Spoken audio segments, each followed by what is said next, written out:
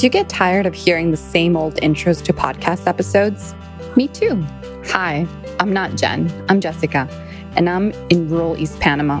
Jen has just created a new way for listeners to record the introductions to podcast episodes, and I got to test it out. There's no other resource out there quite like Your Parenting Mojo, which doesn't just tell you about the latest scientific research on parenting and child development, but puts it in context for you as well, so you can decide whether and how to use this new information. If you'd like to get new episodes in your inbox, along with a free infographic on 13 reasons your child isn't listening to you and what to do about each one, sign up at yourparentingmojo.com/subscribe and come over to our free Facebook group to continue the conversation about this episode. You can also thank Jen for this episode by donating to keep the podcast ad-free by going to the page for this or any other episode on yourparentingmojo.com. If you'd like to start a conversation with someone about this episode or know someone who would find it useful, please forward it to them. Over time, you're going to get sick of hearing me read this intro as well, so come and record one yourself. You can read from a script she's provided or have some real fun with it and write your own. Just go to yourparentingmojo.com and click Read the Intro. I can't wait to hear yours.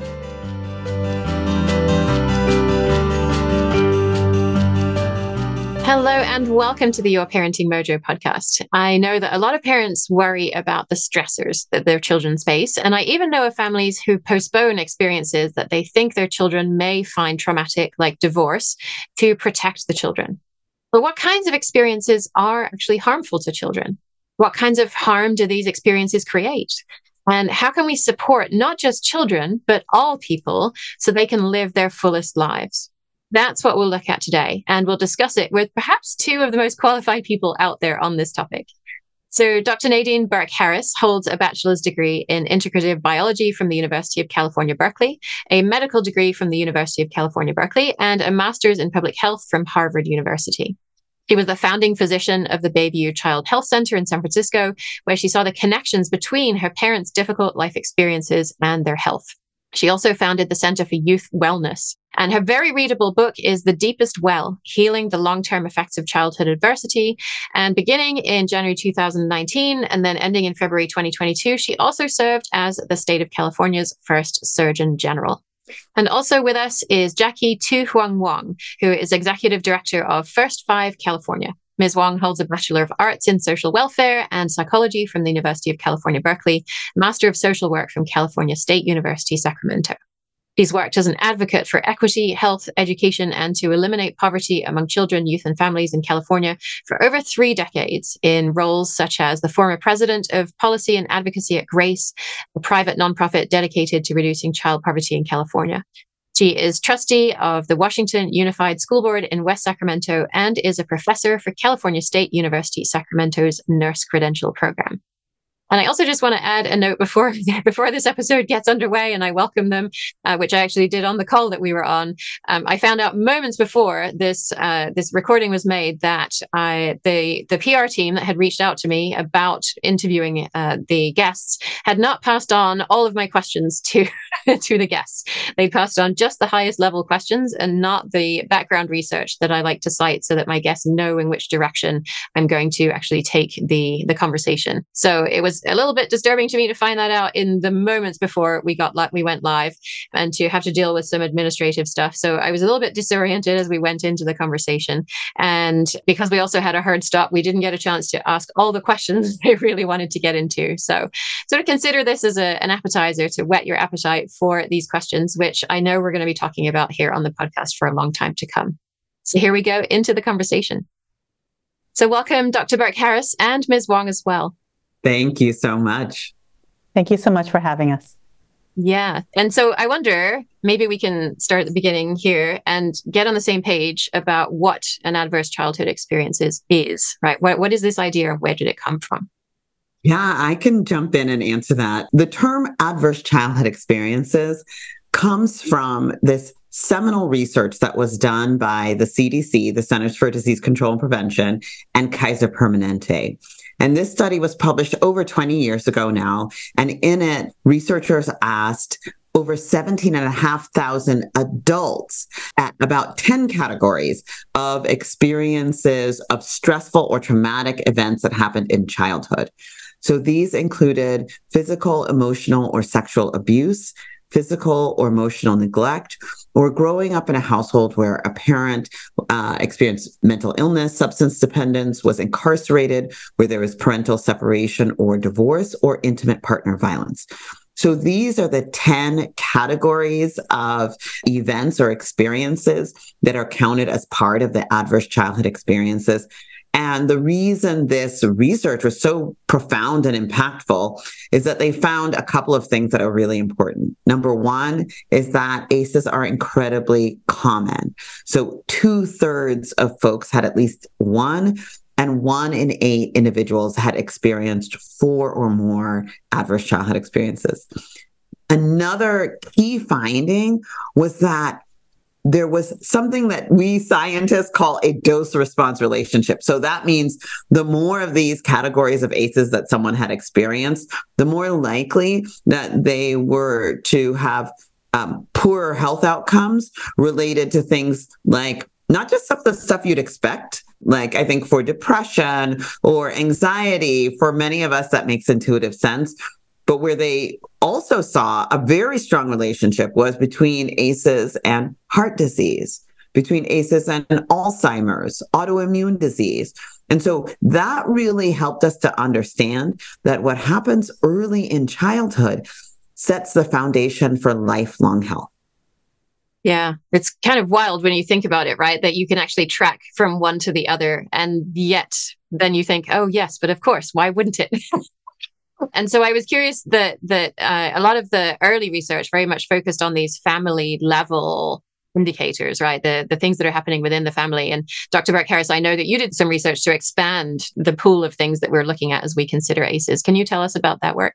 Yeah. So one of the things that we understand is, so of course, the question that came to mind was like, how does this happen, right? Especially for me as a physician, I'm trying to prevent my patients from having adverse health outcomes. So what we now understand is that when we are exposed to stressful or traumatic events, it actually activates our biological stress response. And when that stress response is activated in a repeated way or a severe way, it can change the way our body's stress response is wired to respond to subsequent stressors. And that can actually affect children's brain development, the hormonal development, their immune system, and even the way their DNA is read and transcribed. So that is what doctors now refer to as the toxic stress response, this prolonged activation of our stress response. And when we understand that, we recognize that ACEs aren't the only thing that can lead to changes in our biology of stress. So there are other factors like experiencing discrimination or being separated from parent through deportation or migration. So things like that, what we now understand is when there's a stressor and there's somehow an inability of there's not adequate buffering caregiving, because what we understand is that the real powerhouse in this is that parents, caregivers, other stable adults in the life of the child have the capacity to help to regulate that stress response through their nurturing care. And in absence of adequate nurturing care, that's when it leads to long-term health challenges. Yeah. And so I guess to put all this in context, what I'm thinking is, why does this matter, right? What kinds of impacts are we looking at here? How big is the potential scope of what we're talking about? Well, it matters profoundly for health and well-being. An individual with 4 or more adverse childhood experiences, when compared to someone who has experienced 0 ACEs, is at twice the risk for heart disease, the number 1 killer in the United States, 4.5 times the risk for depression, over 12 times the risk for suicidality. So we see there's a profound impact. And when we look here in California, where we have really taken steps through the Stronger Start initiative and other initiatives in California, the annual cost The annual cost of the state of California is $112.5 billion per year from adverse childhood experiences. So we recognize that preventing and treating the impacts of adverse childhood experiences is something that's in all of our interest. Yeah. And also we're kind of at a period of time where I mean, the incidence of many, traumatic events is much less common now than it was 100 years ago, right? People dying in childbirth is way less common now, like 98% lower over the last 100 years or so, of course, not evenly over all populations. Motor vehicle accidents are down, infectious diseases are down. And so I'm just trying to figure out from a historical perspective, was just everybody walking around traumatized 100 years ago? Or did we just expect to have a relatively short life, and so it wasn't so traumatic when it happened, right? How can we reconcile this idea with the fact that so many of these deaths the death rate is declining, and yet we see so many ACEs because we're having such a hard time dealing with all this? Well, what a wonderful question. So first of all, it's a big challenge because we didn't have the data. Like the ACE study was published in 1997, so there's nothing to compare it about. Again, we don't know if ACEs are going up or going down. What we do know is that since the ACE study was published in 1997, and California really started tracking this data on a statewide level in 2009, the state of California, including First Five California, has taken bold steps to do public awareness and prevention so that in the future, right, when we're comparing those numbers of is it going up or going down, we can see those numbers going down, right? Because that's what Stronger Starts is all about. It's about arming parents and caregivers with the information they need to be able to be that buffering care for their for the young people in their life, for their child, for their grandchild.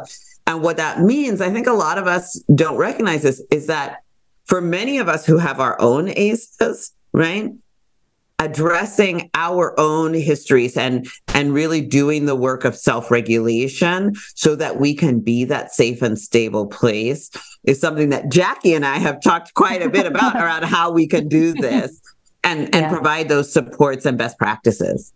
Yeah, maybe we can go there for a little bit then, because I know that a lot of the families that I work with, sometimes there's one parent who's doing a lot of the work, right? I mean, in a patriarchal society, it's very often the mother who's the one doing the research on parenting approaches and who's trying to heal herself so she can show up differently for her children than the way her parents were able to show up for her, given the tools and the traumas that they had. And maybe her co-parent isn't necessarily on board with all this and is like, well, I just want to parent like intuitively. And I think I turned out fine and my parents spanked me. So what's the problem? And so I'm wondering, can you speak a little bit to that buffering, right? The effect that maybe one parent can have on the children in a family, in a relationship, and how that can help the children potentially. Yeah, I mean, it's one of the reasons that we work together. Dr. Burke and I started the Stronger Starts campaign, and it really is about helping parents help their children when they go through these challenging times, right? I want to emphasize that this is a fairly new research study, right? In the late 1900s, if you will, and the tools may not have been there when we were growing up. And so we are really excited to kind of bring forward this massive campaign to really just elevate the conversations. Though, when you know better, you do better, right? So we know that difficult times are imminent within families, whether it's divorce or migration or separation from parents, mental illness or violence in communities and the like. And we know that for children, these experiences can be traumatic. So we've come up with 4 specific, I love them, the 4 Bs, right, that are the specific interventions that are easy to remember, right? As we kind of are going about our days, be calm, be steady, be there, and be nurturing, right? The first one is, again, taking those deep kind of those beats. We take a beat as we rush through life, single parent, as you mentioned, or like you feel like you're a single parent, is that, okay, let's be calm, let's be present, because we know that children feel everything that we feel. And sometimes we are also triggered, if you will, from our own trauma. But again, this is a tool that we know that we can create a buffer against ACEs by creating safe, stable, nurturing relationships and environments. And the first one is to be calm, be present, and be steady, creating those routines that may not have been there when we were going through our events when we were younger. Be present, be there, right? Spending the time, even those 5 minutes of joy, hugging, singing, dancing. And the third one is to we know that when we are nurturing to our children, we nurture ourselves, right? When we pour into our children, that has a healing effect between the deep relationships that we are building with children. Yeah. And all of that makes absolute sense in terms of, all of the research that I've done over the last years with podcasts. And I guess what I'm coming back to is talking with parents who say things like, I know those things and I'm on board with those things. And I 100% know that I should be doing them. And then when my kid does something and it just pushes my buttons and my mind goes blank and I can't remember any of the tools that I'm supposed to use, any of the things I'm supposed to do. What would you tell parents who are in that kind of situation? Yeah. And I'm going to go back to the 4 B's. The first one is breathe, take a beat, forgive, kind of take that space. That's why our first one is to be calm. And again, pushing buttons is a normal thing. That's happened when I've parented, right? And so we've created kind of really simple, kind of memorable tools of just, it's okay to step away, right? To kind of find that space so that, again, you can go back into your steady routine and pace, right? And helping your child as you actually are connecting with your child. They are feeling a lot of different emotions in different environments. And once you kind of take that breath, exhale, and take the beat, able to actually work through those emotions, what your child is experiencing, whether you're a grandma or you're an auntie or you're parenting or you're a caregiver for that child, is okay. It's okay to actually, but to recognize that your button is being pushed is that first kind of step, saying, okay, this is happening. It's normal. My child is going through something, and I need to step away for a sec, but I will return, right? And sometimes that's just taking those 10 seconds, 5 seconds to breathe. And can I jump in here? Because I think that one of the important things about a campaign like the Stronger Starts campaign is that, so this is a real story. I was actually in France, and I was taking a class, doing something to nurture my joy. And one of the women who was there was a woman who lives in LA. And I was we were chatting about what we do. And she was like, oh my God, I saw that billboard. And it got me thinking. She's a single mom. And she was like, it really got me thinking about what my reactions are and how I respond to my daughter when she is, driving me crazy. And I think that's the intention. The intention, like, we know, because my husband and I have 4 boys. Okay. So, like, being perfect in the moment every time is not going to happen. But what it does, and this is the great thing about a public education campaign, is that it gives us the opportunity to think in those moments when we're not triggered or not upset or not like, oh, wow, how am I doing? And I think it's the same thing for the parent where you have someone who is most likely to be the mom saying, hey, I think this is really important. And then you have the other parent saying, oh, I'm just intuitive parenting. And it's like, it's just a reinforcement, right? It's that regular reinforcement. So at least that mom has the opportunity to say, honey, did you see the billboard? Like, it's not just me. I'm not crazy. Actually, being calm, being steady, being present, being nurturing. It sounds like that's a thing. Like we could do more of that in our household. And then it also connects to resources, right? So families can go to first5california.com and they can look at, get more tips, right? About how to do dragon breathing with their kids and breathe it all out, right? And get some of that frustration out. Stuff that is helpful for kids, but also helpful for us as caregivers. Yeah. And you mentioned resources, right? And I think that that's a really important point on this. And Dr. Burke Harris, in your book, The Deepest Well, one of the anecdotes that really stuck out to me is the perception that we have culturally that this is an issue that people of low socioeconomic status face, right? And the story you mentioned in your book is, well, in the poor families, we just everybody knows who the molesting uncle is. In the rich families, we just don't talk about it. It's still there. All of the same crap is still there. We just don't talk about it. I wonder if you can speak a little bit to the ways that it shows up in families with different access to resources.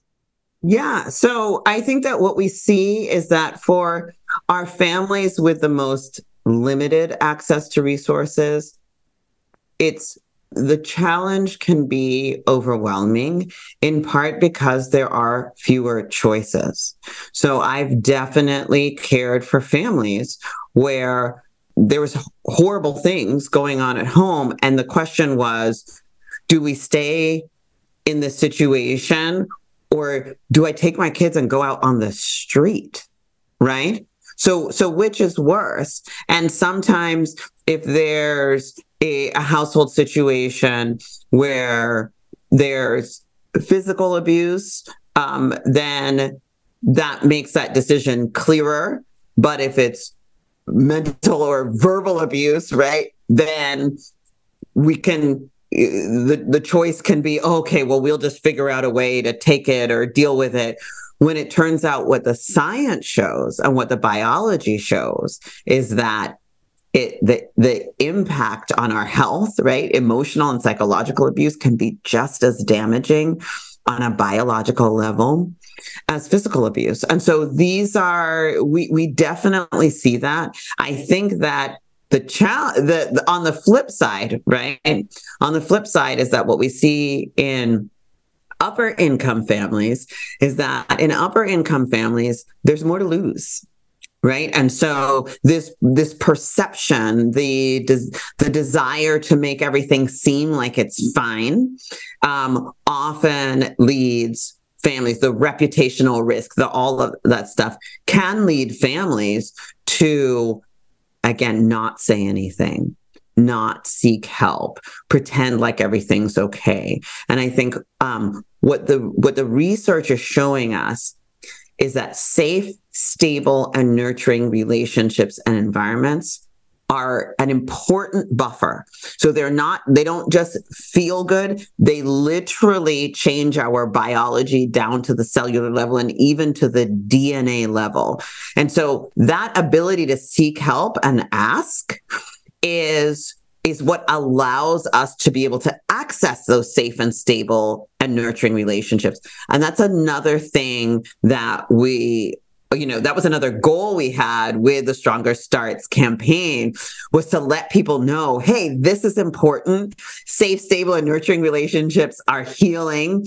And if you need help to get access to that, here are some first5california.com. Exactly.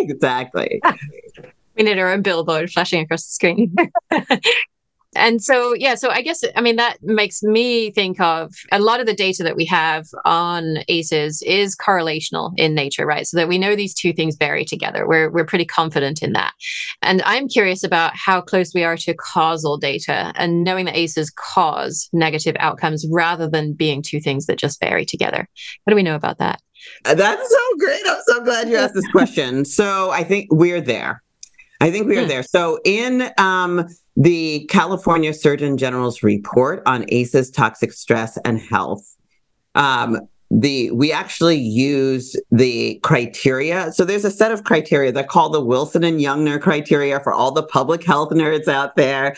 And they really they help us assess whether or not something is causal. So it's not just, is there a dose response relationship, which the ACE study gives us that data, which is population data about, right? But we actually took, so the team at the California Surgeon General's office actually looked at the molecular data, right? Like, does this happen? Do we see evidence of this on a molecular level? Do we see evidence of this on a clinical level? What happens? Is there, for example, experimental data, and much of that data, unfortunately, is done in animal models, but there are some, just as unfortunately, or perhaps more unfortunately, that are in human models as well, where we look at populations of individuals who, for some reason, that are comparable, and then for some reason, one group of them has some severe stressor, right? Or one of the really well-documented studies was children who were in Romanian orphanages, and they actually randomized them into high quality nurturant caregiving. So they kind of did the opposite. Kids would experience adversity and randomized them into high quality nurturant caregiving. And what they saw was that the kids who received that high quality nurturant caregiving actually on MRI, they could see changes in the structures of their brains following the, several years of receiving this high quality nurturant caregiving. So the data is there on a molecular level, on a clinical level, on a what we call the physiologic, the way the body systems work. And then what the ACE study does is it's one piece of the puzzle that gives us great data to say, okay, now we've looked at ACEs in more than 24 countries, and the relationship is consistent. So we are at the point where we can make a statement of causality. Okay. And so I spent a fair bit of time looking at the research on this and not challenging you, just looking to get your thoughts on some of the things I had read, right? And obviously this is a fairly new concept. So we don't have detailed longitudinal studies yet. And so it's hard for us to tease out whether there may be some sort of spurious correlation with something else that's happening that we don't know of yet. And I guess that also leads me to sort of the not necessarily always being sure of what precedes what, right? Like, so if we think of a child who might have ADHD, maybe there might be, that child may have a difficult relationship with their parent. And we might not know if the parent then comes to believe that child is oppositional, is defiant, is difficult to parent, and potentially, does some things to the child that we might hope wouldn't happen.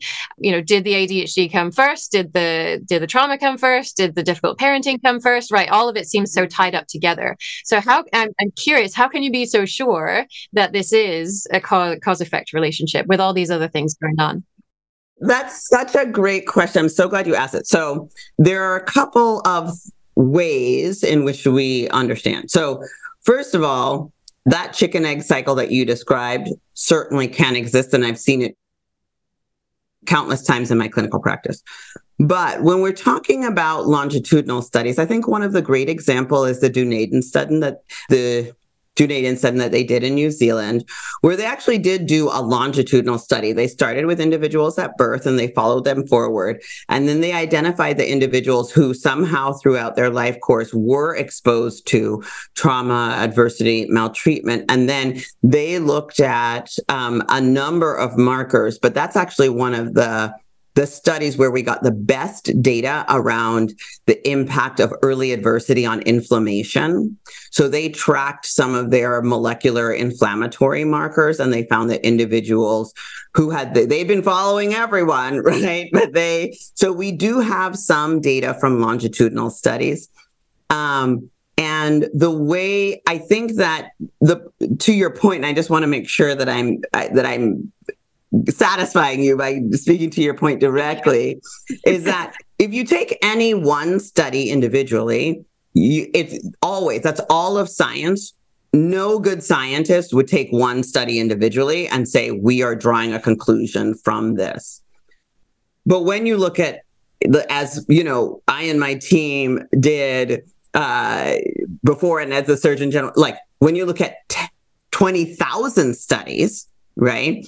And you use the criteria to say, okay, are there experimental models where they take individuals and then they expose them to adversity and then they see what the outcomes are?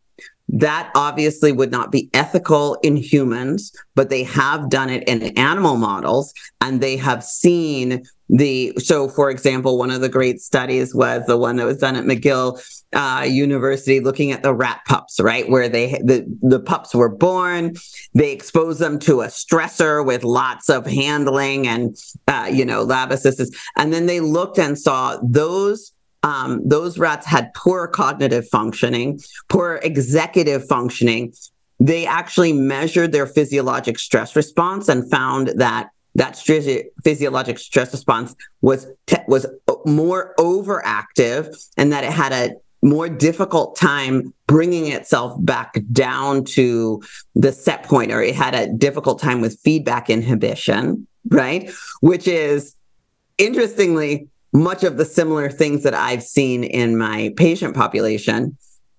And then they actually, are you familiar with the study where they found that adversity in rat pups was actually associated with DNA markers. So epigenetic markers. These are markers that sit on top of the genome.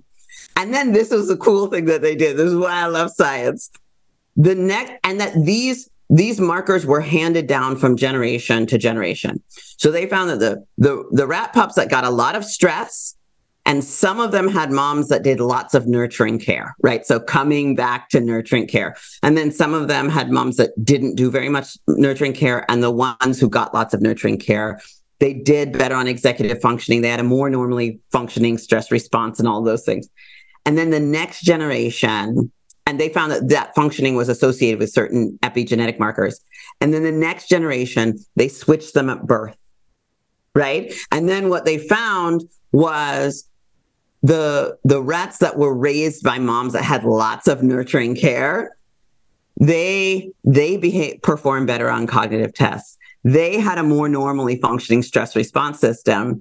And when they looked at it, their genetic markers were that of the mom who reared them, not of their biological mother, right? So this is where we take all these pieces of data and scientific evidence and say, hey, we're seeing this clinically. What does this, but is it consistent? Is there what we call in medicine and science coherence between the population data like the ACE study and a study where you're actually able to, put a needle into the brain of a rat and look at their, hippocampus and look at the functioning and see the DNA markers that are on there? Okay, thank you. I appreciate that answer. Yeah, so any one study is not necessarily going to give us the picture, but what you're saying is the preponderance of the evidence is pointing us in that direction. Absolutely. Yeah, and of course you bring up the intergenerational trauma as well, right? And that this can and is passed on through generations. And gosh, I mean, I'm putting myself in the shoes of a parent who is struggling themselves at the moment and seeing the intergenerational transmission coming down, right? Maybe I was parented in ways that were suboptimal, and maybe I exploded my kids as well. And so maybe, I'm not parenting in these, calm, steady, connected ways. Should I feel bad about this? Should I, what can I do to, when it is so hard for me to not always be on and be calm and connected, to know that I'm not damaging my kids? It's really what our campaign is about, right? Stronger Starts really says that we all experience an ACE or a trauma, and it's okay. Failure is not the right word, right? It's not about failure. And I think it's not, I think sometimes people think parenting is it's an all or nothing game. It's definitely a process and relationship building with your child.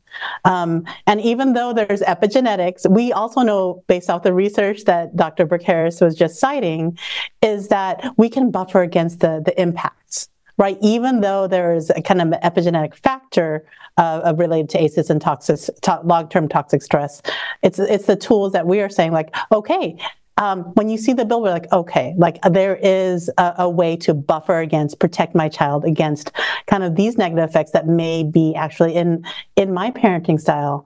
But the very first step, this is why it's so important, and why we were, Dr. Burke Harris and I were so just overwhelmed when we kickstarted this campaign back in March here in Sacramento, was do you know what it can do when we're just doing this major public education campaign to make people aware of that? It's what happened to you. It's not who you are, and it doesn't have to actually really affect your child. Again, in our focus groups, we have learned that people of different generations. We've done grandpas, grandmas, like different cultural backgrounds, that people have a sense that every single focus group that I've been on or that I've seen is that they know that the way that they grew up isn't necessarily kind of how they want to raise their grandchildren or children. When we're really struggling, or when we're blowing up at our kids, or when we recognize that because of how we were parented, we really struggle.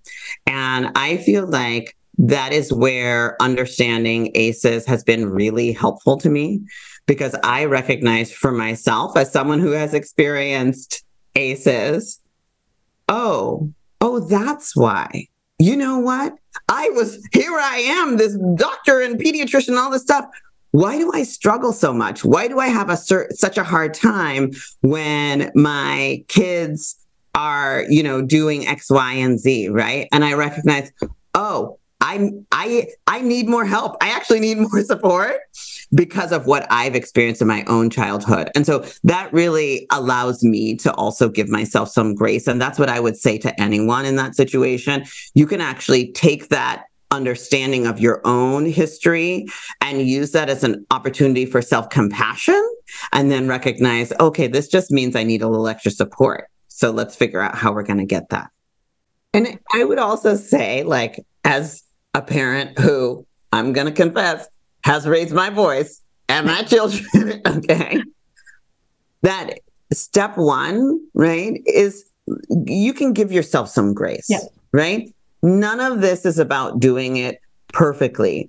But when we have the information, hopefully that's a little bit of extra motivation for us to say, you know what, I recognize that I probably need to get my workout in, because when I'm healthier, my kids are healthier.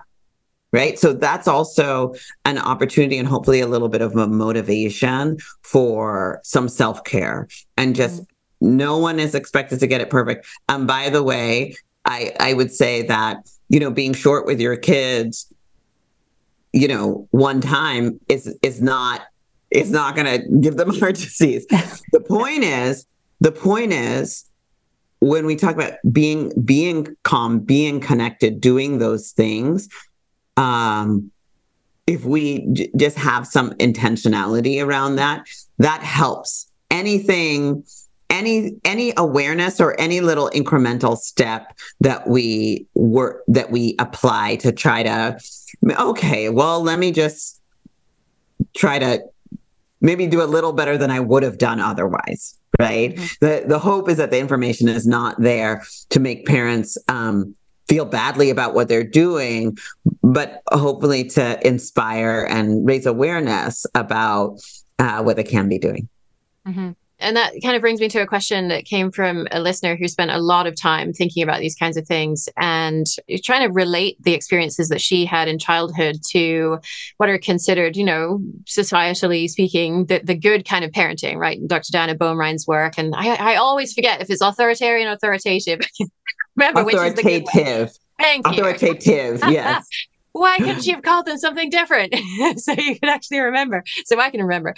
So the authoritative, the good kind, right? Dr. Boehmrein was a huge advocate of spanking. She published a number of papers advocating for spanking. And Dr. Andrew Grogan-Kaler has done a lot of work on this and came on this show and told me he thinks spanking should be an ACE.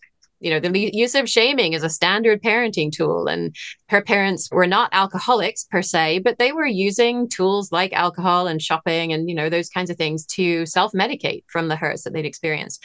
And so, what she's trying to figure out is, it seems like there's this huge gulf between an ACE of hitting so hard that it leaves a mark and trust and belonging, which is where we all want to be, right?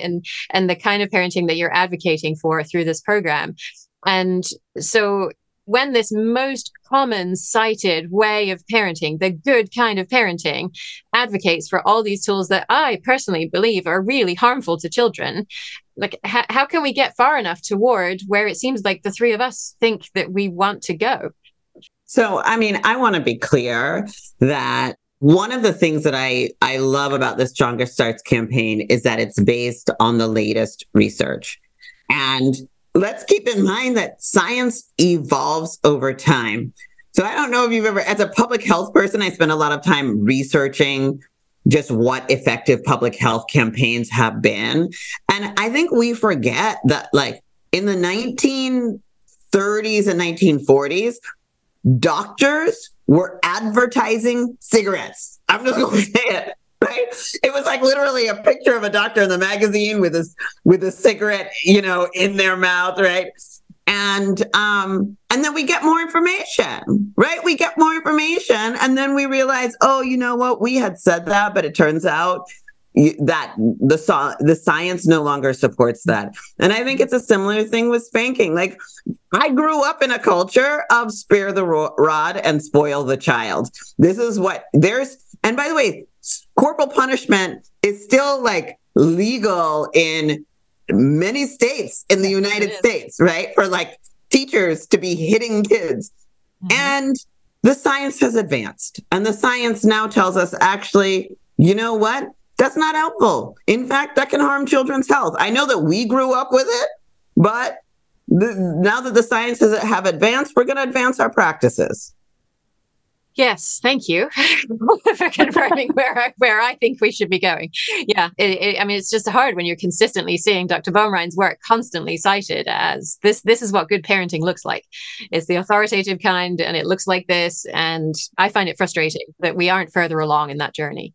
Dr. Wong, sorry, Ms. Wong, it looked like you wanted to say something. No, Doc, I've been promoted. All of a sudden, thank you. No, I was saying that's the magic of this campaign. Mm. Right, that hopefully the research that we know that poured into this campaign will be cited more often than that research. Yes. Right, we're just beginning. It's only a couple of decades. Like, we know it innately. Like, we're having this conversation. You're saying, I wish everybody kind of knew this, but I look back and like, it's only been a couple of decades, and this campaign has only been a couple of years to put out in the world. And I have absolute faith that as this campaign evolves and grows, that our research will be cited more, right? Just like I love the smoking analogy Dr. Burke Harris says. That's exactly right. We didn't know. The research said something else different, and we get to put different and more modern and evolved research out in the world about parenting. And so I'm just so grateful for this campaign, to be in this, to have this opportunity, to have this conversation with you, right? Okay, and so we will continue to do our research. We will continue to pour money into this so that we can actually begin to change the environments that we're having these parenting conversations in.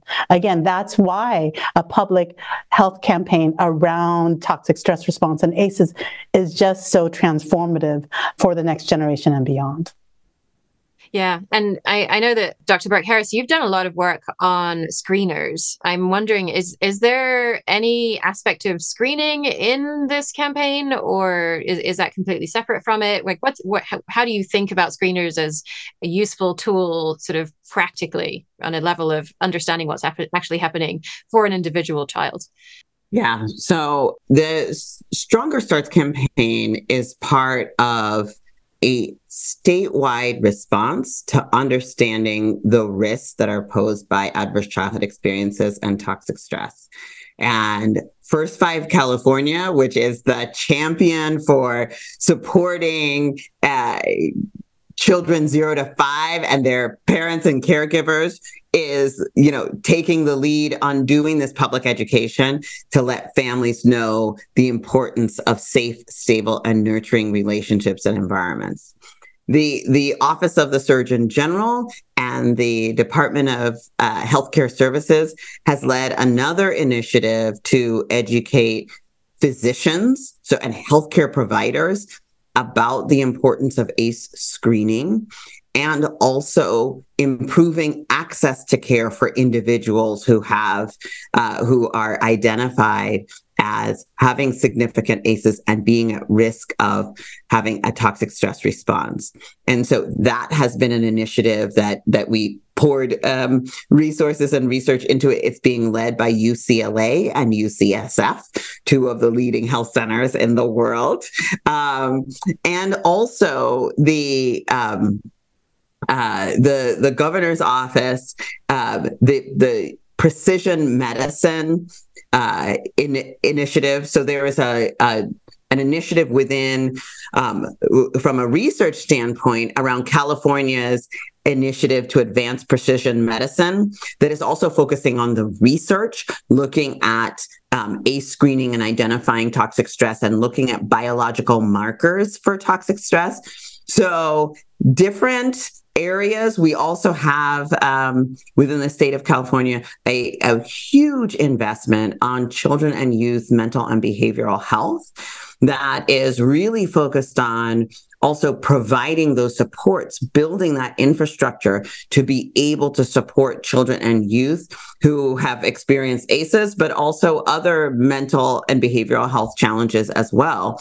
And so we're really taking this multi-pronged approach. There's also an initiative called the Safe Spaces Initiative, which is educating educators, right? So our educators and our childcare providers about the role that they play in being that safe space for our children. So when we have the data, when we have the science and the evidence, it's just like, and I think smoking and tobacco is a really great example. Like, yeah, so first we said, smoking in bars, you can't do it anymore. And everyone was up in arms like, what? Yeah, how can you not smoke in a bar, right? And then they were like, smoking in airplanes. Remember that? Remember the smoking section on the airplane? My first trip to the US was 2 rows in front of the smoking section. Yeah, exactly, right? We're like, okay, we're not going to allow that anymore. And then we say, tobacco, we're going to tax it, right? So there's never just one approach to addressing a public health problem. It always, in order, if you want to be successful, right, you have to address it from multiple arenas. And so California is supporting our healthcare providers on understanding ACEs and toxic stress and responding appropriately. It's helping our parents and caregivers understand ACEs and toxic stress and respond appropriately. It's helping our teachers and our educators and those in the educational environment understand the issue and respond appropriately. And it's supporting our researchers to advance the science, because everything that we do is based in science and research and the best possible data. Yeah. And what you're reminding me of is the idea this is not just a problem between parents and children. This has a much broader context within our culture. And if we don't look at it through that broader context, then we're going to miss things that are really important. And we're not going to provide the support that parents and families really need. And so I think that kind of brings us towards our conclusion. So we're sort of experimenting a little bit here in the new year with a different format to our conclusions. And so I had offered some details that hopefully made it through to you.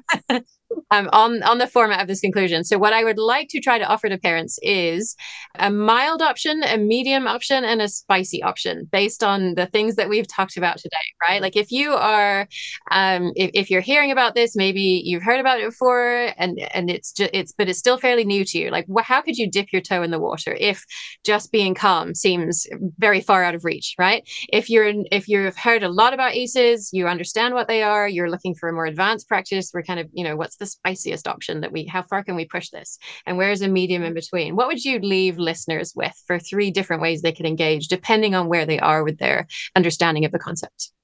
I'll start with a mild option. Come visit first5california.com.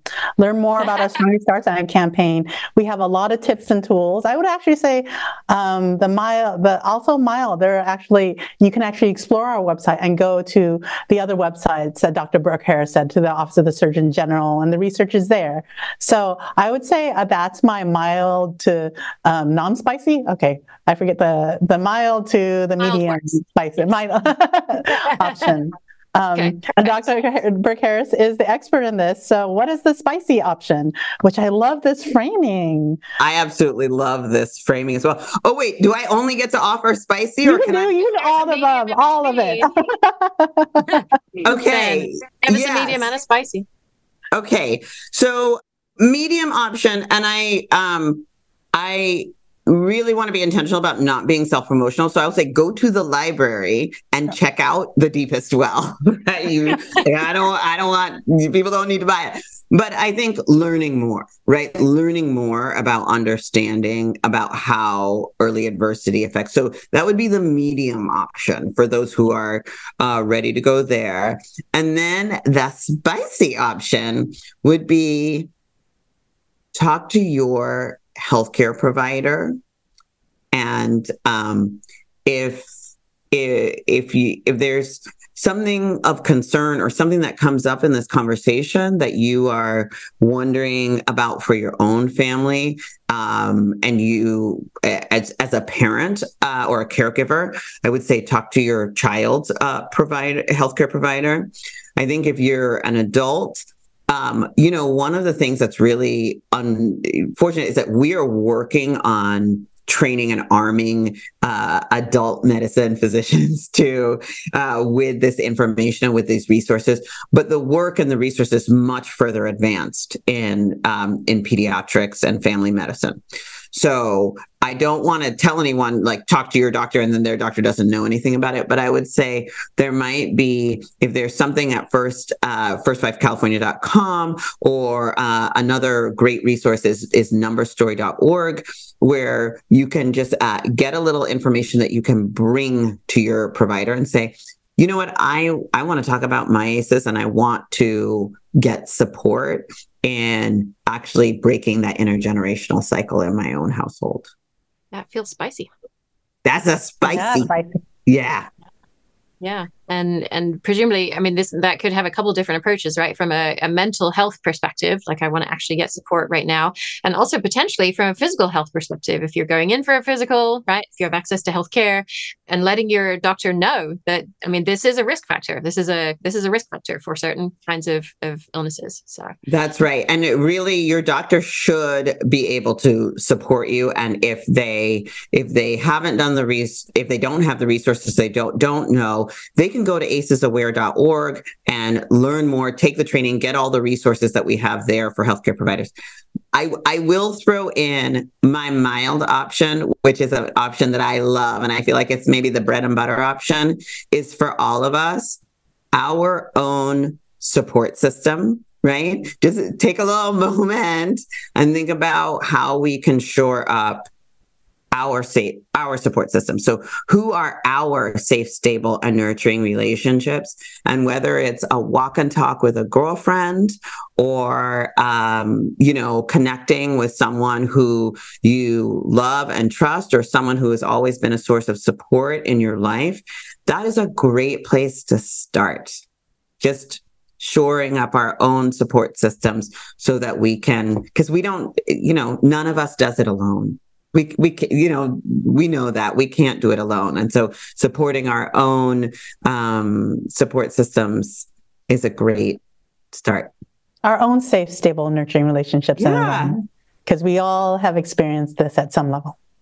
Yeah. And we all need it, right? Like we all, like, in case anybody was wondering, like, and feeling like they had to go it alone, or they had to be the solution, or they had to be a superhero, the good news is that science tells us that, like, that is a myth. None of us can do it. We need support. We need partnership. We need others to lift us up. And so to the extent that we feel safe and that we have, even if it's one person, like the science shows, for kids, one safe, stable adult can be enough to help to prevent that toxic stress response. Similarly, for us as adults, even one safe and stable and nurturing person in our lives can be enough to begin our own healing journey.